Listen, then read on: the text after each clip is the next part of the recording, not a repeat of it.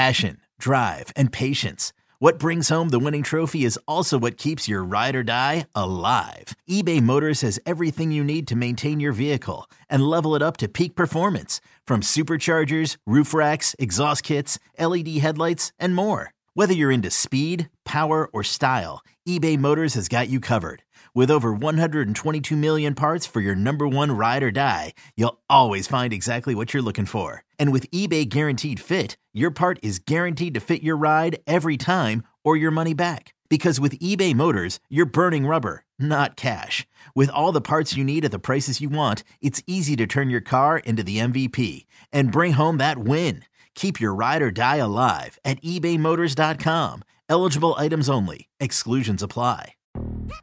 Yo, Trey. Kevin, what's up, man? You know, I've been thinking, what would have happened if the NBA never vetoes the Chris Paul trade to the Lakers and we get CP3 in the same backcourt as Kobe in LA? Well, you get a very happy Jack Nicholson for sure. And the Lakers probably win a bunch more championships. CP3 finally gets a ring or two or three, and the Kardashian empire is forever altered. What did you just say? Hey, everybody, I'm Trey Wingo. And I'm Kevin Frazier, and we're teaming up on a new weekly sports podcast from Wondery, Alternate Routes. As former Sports Center anchors and current sports obsessives, we're consumed by all the what-if questions that make being a sports fan so excruciatingly fun. If you're like us, then you also live and die on the fallout from every drop pass. Or play call. Each week on Alternate Routes, we'll take a flashpoint in sports, break down what actually happened, then explore every alternate scenario and the ripple effects it would have caused. Follow Alternate Routes on the Wondery app or wherever you get your podcasts. You can listen early and ad-free right now by joining Wondery Plus.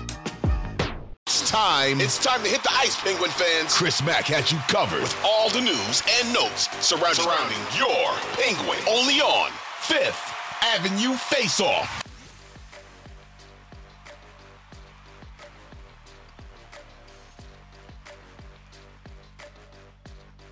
Back into Fifth Avenue Face-Off. Make sure you're following the podcast inside your Odyssey app, AUDACY.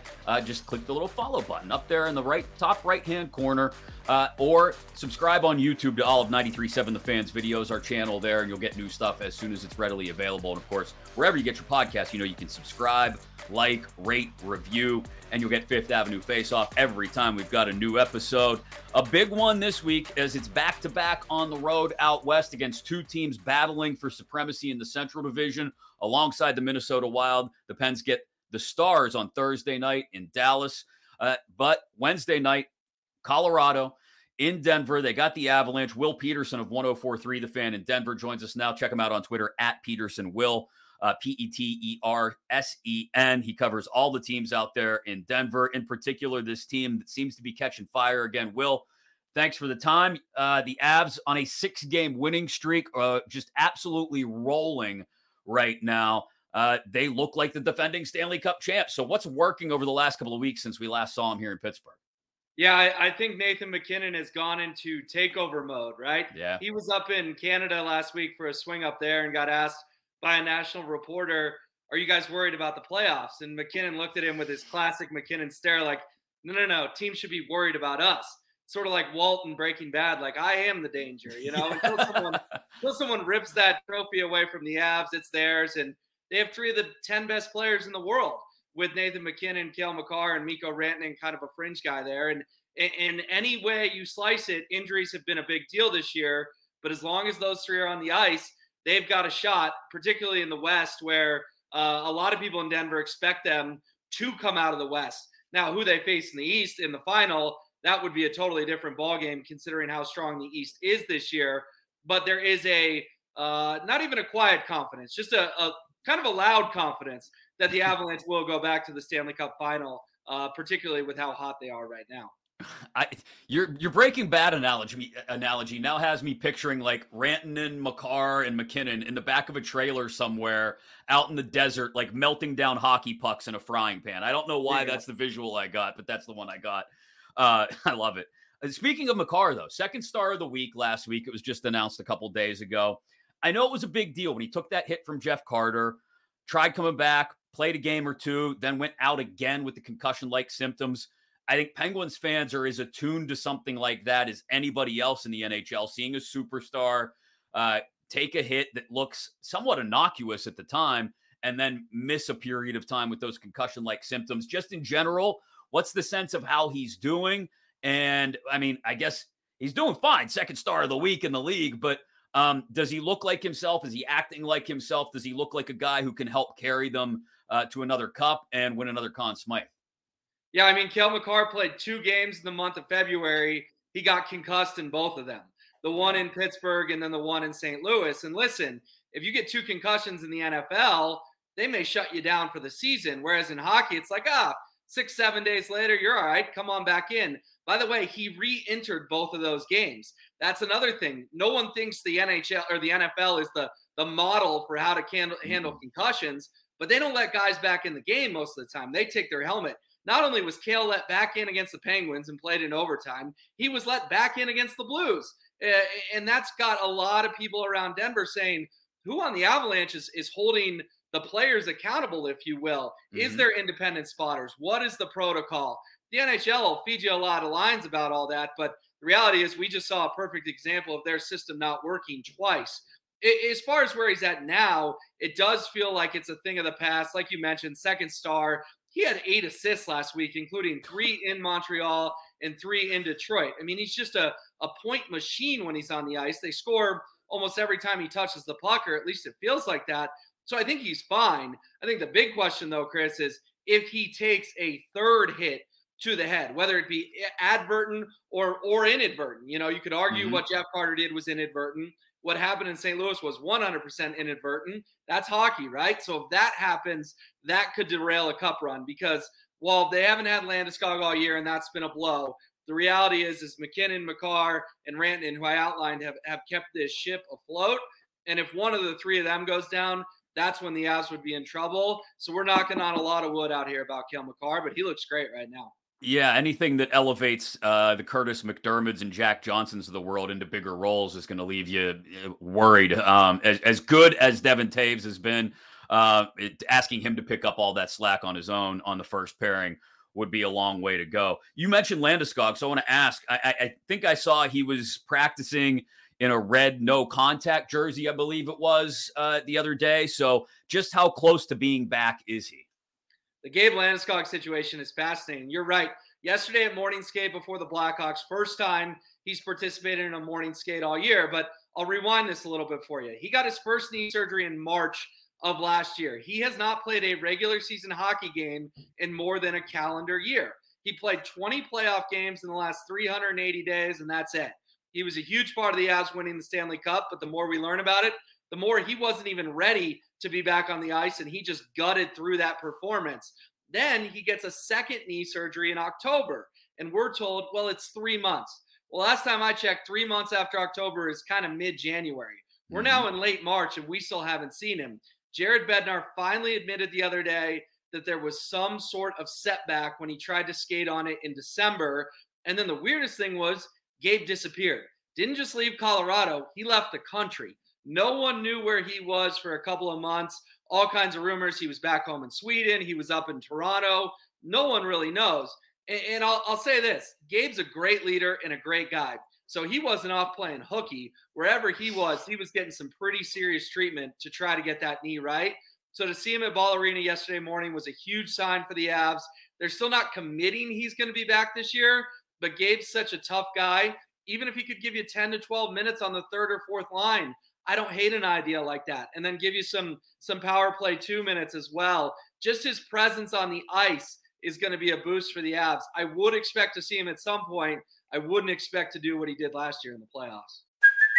Hey, it's Kaylee Cuoco for Priceline. Ready to go to your happy place for a happy price? Well, why didn't you say so? Just download the Priceline app right now and save up to 60% on hotels. So whether it's Cousin Kevin's Kazoo Concert in Kansas City, go Kevin, or Becky's Bachelorette Bash in Bermuda, you never have to miss a trip ever again. So download the Priceline app today. Your savings are waiting. Go to your happy place for a happy price. Go to your happy price, Priceline. What do you think Jared Bednar's plan of attack is between the pipes once the postseason gets here? Like, Pavel Francouz is supposed to be the guy and has been for the bulk of this season, but Alexander Georgiev has just played out of his mind recently, providing some great performances. So is it just ride the hot hand and see where it takes him? Is it get Francois back into position to be the guy before game one of the playoffs? How do you think he attacks that? No, I think they're all in on Georgiev. When they traded for him, they did give him an extension as well. And I think that was Joe Sakic's way of trying to stop the revolving door at goalie. Obviously, it had gone from guys like Semyon Varlamov to Philip Grubauer to Darcy Kemper. And Francois played 5 games in that playoff run last year. He was a big part of sweeping the Oilers in the conference final. But the reality is Sakic wants some stability at that position.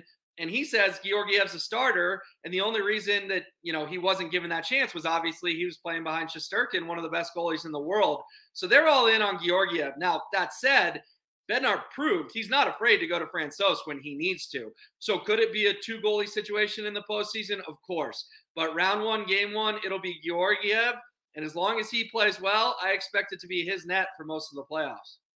Before I let you run, Will, I got to ask just in general, what's the sports atmosphere out in the Mile High City right now? You got a Rockies team that, I'll be honest, felt like maybe they got robbed by injuries last year. Maybe they bounced back this year. You've got the best team in the Western Conference in the NBA, Joker going for another MVP title, perhaps.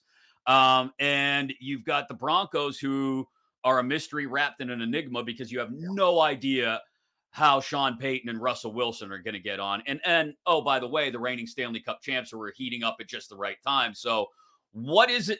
Where's can you even focus when you've got that much going on as a sports fan in Denver these days? Yeah, it's tough. The Broncos will always be number 1, but they gave up 3 first-round picks and 3 second-round picks for Russell Wilson and Sean Payton. That better work because they have no draft capital. They just spent $230 million in free agency, by far the most in the NFL. You'll remember they got bought by the Walmart owners last summer. It helps to have $60 billion in ownership and a lot of cash to give up front. Listen, man, they only had $40 million in cap space, yet they spent $230 million. That's those Sean Payton cap gymnastics at work that he did for so many years in New Orleans. As far as the Nuggets, cautiously optimistic. They've never even been to the NBA Finals in their entire existence. And yes, it's a great team, but they've lost 5 of 7, and they're starting to be a little, is Joel Embiid going to steal Jokic's MVP? Yeah. The ironic thing about that is the fans care way more about that than the Joker himself cares. He could not care less about winning his 3rd straight MVP. The Avs are really generating up the excitement. That playoff run last year, one of the most electric I've ever covered. And I don't know if you've ever been to Coors Field for a Rockies game, but they've got a party deck. And that's where the fans hang out, up in the party deck. It's exactly what it sounds. Maybe half the fans could tell you what 2 teams are playing, and about a third of them could tell you the score. So that remains the biggest party in Denver. Baseball, unfortunately, not the focus of that team, more about having a good time. Well, good stuff, Will. I appreciate you taking the time today. Thanks for the update on everything Avs and out in Colorado. We'll hope that the Pens can provide a little more pushback than some of the Avs' recent opponents have, because they have been absolutely rolling through that 6-game winning streak, and the Pens trying to snap a 4-game losing streak of their own now. Should be fun to watch Wednesday night, or at least interesting, if nothing else. Thanks again. We appreciate it.